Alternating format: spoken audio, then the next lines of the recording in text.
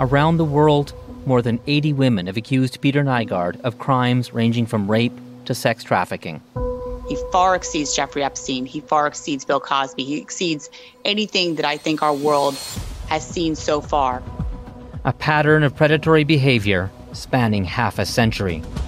Nygard denies it all, but now he faces criminal charges. If this were a poor man, he would have been in jail decades ago. He is hid in plain sight. Evil by Design, available now on CBC Listen or wherever you get your podcasts. This is a CBC podcast. Hello, I'm Matt Galloway, and this is The Current Podcast. After nearly a 7-month pause, renewable energy projects are back on the table in Alberta.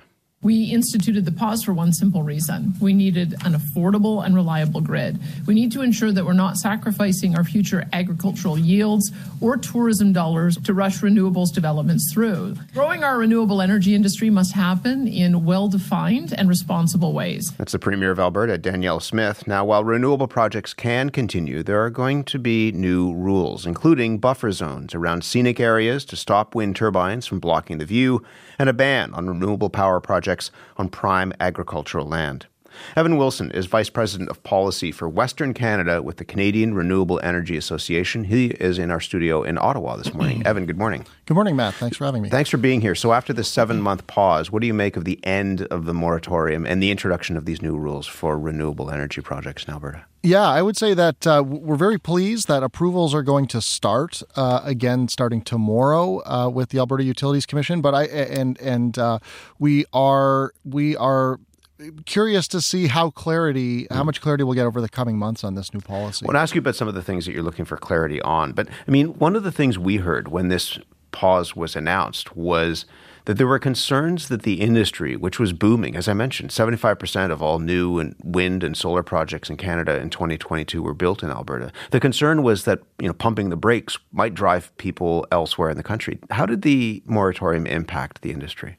Yeah, so I think the impacts are going to remain to be seen based on how this policy goes. 2023 was actually a better year than 2022. 92% of all renewables in Canada were built in Alberta in 2023. And I think now with this uncertainty coming from some of these announcements yesterday, not being sure where people are going to be able to build, I think we're going to start to see impacts potentially in 2024. That people may take their projects elsewhere. Right. And across the country, we're seeing procurements being launched in nearly every other province. There is lots of opportunity across the country right now. Let's talk about a couple of the rules that were proposed here. This includes banning renewable projects on certain agricultural land unless you can demonstrate the ability for both crops and or livestock to coexist with the renewable generation project. Is that coexistence possible as you understand it? I have some good news. It is absolutely possible. With wind, you can have animals grazing right up to the base of a wind turbine. You can have crops grown right up to the base. In terms of solar, you can add what are called agrivoltaics, which you can grow between rows of panels. You can grow crops under the panels. You can have sheep that can graze through there. We are confident that our members will be able to deliver on those solutions if required. Let's talk about one of the other things, which is that renewable energy projects may not be approved if they are within a 35-kilometer buffer zone of certain scenic views in Alberta, what the government calls pristine viewscapes. What exactly are those pristine viewscapes? Matt, that is a very good question. I'm not sure. I've gotten emails all day yesterday from members asking if I know what a pristine viewscape is. You might have seen this map that was circulating online yesterday. It suggested that if you look at that 35-kilometer buffer zone, most of the southern part of the province would be off limits. Yeah, I would say that map is probably a worst-case scenario, but I think that map is reality for a lot of people trying to determine what they're going to do in Alberta until we get clarity on this one from the government. What do you make of the idea of banning wind turbines that might block the view of the mountains? Yeah, I'd like to know where, who's asking for that. We just had a 7-month process. We had a commission, an inquiry with the Alberta Utilities Commission. They released a report, they provided a report to government that has not yet been released. We haven't seen the reasoning for this. We haven't seen who has necessarily asked for this. And the Alberta Utilities Commission had an expert report written about viewscapes, and it was skeptical that you could even regulate them. So we're very interested to see how this will move forward, because this is certainly the part that has created the most questions. You're not the only one who's asking the questions. Deborah Yedlin is President and CEO of the Calgary Chamber of Commerce, is on the line with us as well. Deborah, good morning to you. Good morning. What do you make broadly of the new regulations around renewable power projects in your province? Well, on the one hand, we applaud the promotion of renewable energy and the coexistence with agriculture projects, because we know that we need to grow our agricultural presence, and this is part of our economic opportunities. Having said that, this, what was announced yesterday, really does inject some uncertainty, some significant investment uncertainty for companies that were looking at investing in more renewable projects in the province. What have you heard from those companies? Again, Alberta is a renewable energy leader in this country. What have you heard from those companies that might be thinking that they want to invest there, and now they wonder what exactly they can do? That's exactly right. They are going to be standing on the sidelines waiting for more clarity to see if they decide to invest in the province or look to allocate their dollars somewhere else. We know that capital goes to where it can get the best return with the least amount of resistance, and anything that injects an element of uncertainty from an investment standpoint, because these are long-lived projects. This isn't something that's going to be functioning for 2 years. You're going to think very carefully about where you're going to be injecting those dollars and putting them at risk from an investment standpoint. How do you understand this idea of protecting what are known as pristine viewscapes? The Affordability and Utilities Minister, Daryl Neudorf, was asked about this yesterday. He said that includes the foothills and, in his words, the majestic Rocky Mountains. That's a huge swath of the province. It is a huge swath of the province, and you did refer to that map that was circulating online that could say that 76% of the lands could be affected. Those are prime lands, whether you're talking about sunshine or you're talking about wind generation. That is something that will not necessarily help the broad conversation about energy affordability in this province, which we know has been a challenge. And anything that adds to the grid is critical to supporting the growing need for electricity in the province, and is something that needs to be considered. How are wind turbines impacting those viewscapes any different than the oil wells that dot much of the landscape of the province now? That's a very good question. I mean, I'm an avid cyclist, and I cycle through the province on a regular basis through the summer, and it's you see both of them. I don't think anybody disparages one over the other. They're just part of the landscape, and it seems to be like a very subjective discussion on how do you define pristine, and who makes that decision. If you have that uncertainty, what would that mean for Canada's economy as a whole? If investors back off of renewable energy in Alberta, again, understanding that 90% of the Canadian renewable development last year was in Alberta. Yeah, and we've often called southern Alberta the Saudi Arabia of wind generation because of the wind power that we do have potential in the province. But we're already dealing with the Inflation Reduction Act south of the border, where a lot of dollars on a number of different related energy opportunities are flowing. And this is going to, again, have companies saying, well, I can put something else together. I can risk my capital in another jurisdiction, most likely in the United States or overseas, and get a return that I'm looking for because I have more certainty and more stability. And that from an economic standpoint, we want to have dollars in this country, in this province, going to work, increasing our economic opportunities. More than $5 billion have been injected into Alberta's renewable sector since 2019. And we are a deregulated market, which is why companies want to come here and invest. And now this is definitely causing uncertainty, and that's jobs, that's red tape, that's increased costs. And again, we do face high electricity costs in this province. Do you think the Premier understands that, understands the scale of the investment, understands that people want to come and invest in the province, that want to bring those projects to Alberta?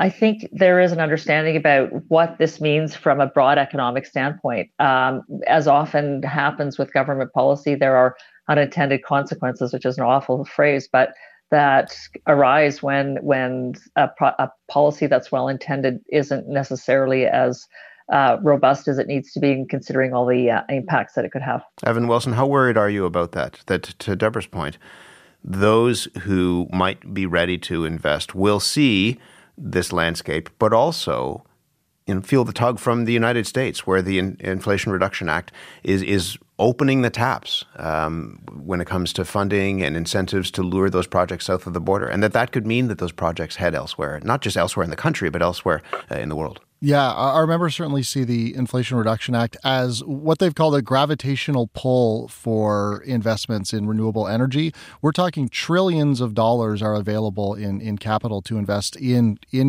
clean electricity. And the Inflation Reduction Act really provides a magnetic pull for those investments compared to any amount of uncertainty or any amount of support here in Alberta and throughout Canada. What is this really about, do you think, Evan? Why is the government putting this forward? Yeah, I think, there has been such growth in wind and solar, especially after the last few years. Deb was talking about $5 billion in investment in renewables. Wind has been around for more than 3 decades in Alberta, or approaching 3 decades in Alberta. Solar is relatively new.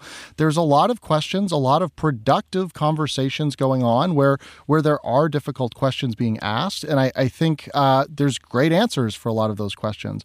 And I think these conversations potentially have been misinterpreted as some degree of opposition from government. What would you say to people who say this is about protecting the oil and gas sector in the province? I would say that that's probably part of this. I think there's probably a sweet spot of different interests that may be looking to have the brakes put on the renewable energy sector. But I would say that Alberta, if we get back on track, can continue to be a leader here because we have the best wind and solar resource in the country. As Deb said, we have a deregulated energy market. We have large industrial buyers who want to buy this wind and solar power. So I think that, there is a path forward here. We just have to have the government get out of the way and let us find it. Deb, is this about protecting the legacy oil and gas sector in the province? I don't look at it that way at all. I actually think that when we actually look at the whole energy conversation, this is about, we call it the and conversation. We need every and electron. Conversation, not the but conversation, but the and conversation. No, the and conversation. We need every molecule and electron.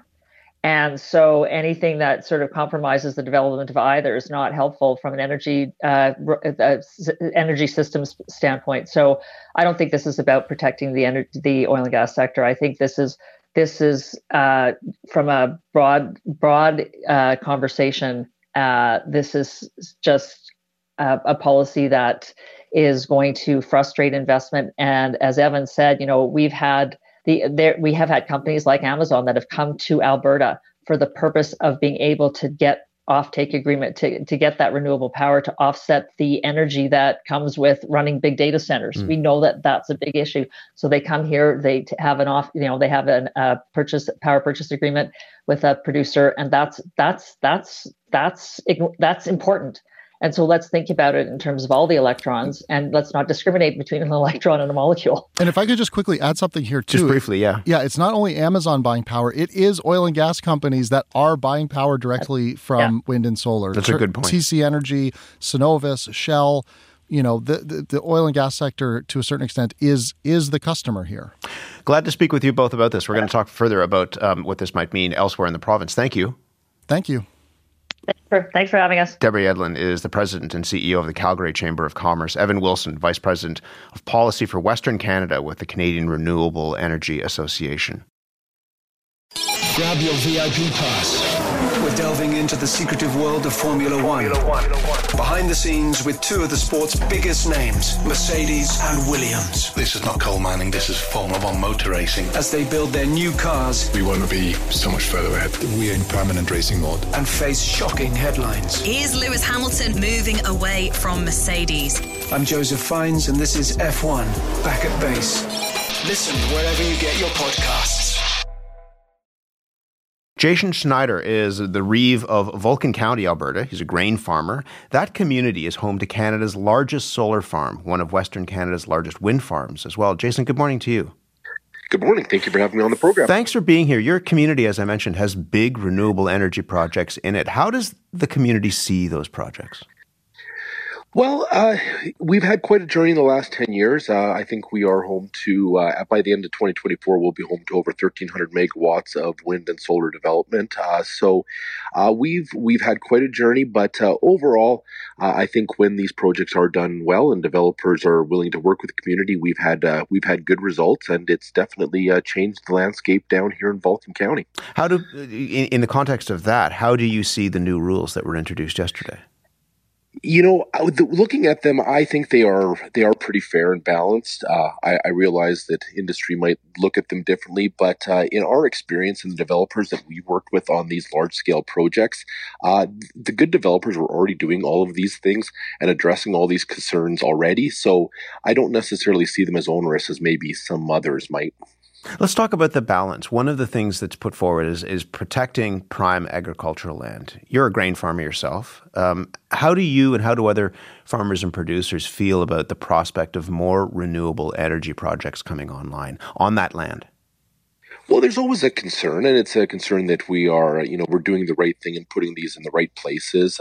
In a place like Vulcan County down in southern Alberta, we do have a lot of land that is of lower production value, and up to this point, developers have kind of gravitated towards those areas as opposed to going to the more prime areas. So we've been having these discussions for the last 10 years. Developers understand, but what we started to see in the second, third, and fourth wave of developers coming along is that they weren't as concerned because Alberta ultimately didn't have any rules when it came to siting and soil classes and what was the use of that land prior. So it's a lens that we use every single day since 1954 when Vulcan County was incorporated. We use it for every other industry, and now it's being brought up to speed with the renewable industry as well. I mean, it sounds obvious, I'm sure, to you as a farmer, but why is it important to protect that prime agricultural land, or at the very least have that as part of the conversation from your perspective? Well, we always need to produce more food. I think that's pretty obvious. When you have that opportunity where you could site it somewhere where it has less impact, I think it's just kind of the reasonable and responsible thing to do is to try to do that. It's kind of one of these things that we've held every other industry to this standard, and now the wind and solar is being held to that standard, and there's some more clear policies when it comes to that. So the devil's in the details. We'll see exactly what all the fine details look like, but overall, like I said, it's these are the conversations we've been having for the last 10 years with every single developer that's come looking to develop in our county. You've raised concerns as well around reclamation and cleaning up after a renewable project ends. What's your experience been thus far? Well, we kind of have a bad taste in our mouth. The gravel industry, the coal industry, the oil and gas industry. Here in Alberta, the cheapest reclamation plan is bankruptcy. We don't want to do this again. We don't want to be looking back in 20 years and going like, hey, where did everybody go? Like, why do we have a mess on our hands? So, we were really just asking. We're not asking for anything ridiculous when it comes to reclamation. We just want it to be a public document and to put everyone's mind at ease, because the last thing everyone wants to do in 20 years is be using taxpayer dollars to try to clean up a mess because we didn't take any reclamation security. In saying this, you have commented in past that you got an email saying that in raising those concerns, you're a climate change denier, that you're trying to kill renewables. What do you say to people when they send those notes to you? Oh, well, it is what it is. When you're in this line of work and you're an elected official, you are going to get that. I also get the emails saying that I'm just a pawn for the renewable energy industry. So I guess what I usually say is I must be kind of coming up the middle here because both sides send me hate mail. You're not opposed to these projects, is your point? Not at all. We are very in favor of these projects. It has been a great thing for Vulcan County. It is by far become our biggest industry in our municipality. But we want to make sure it's done right. We've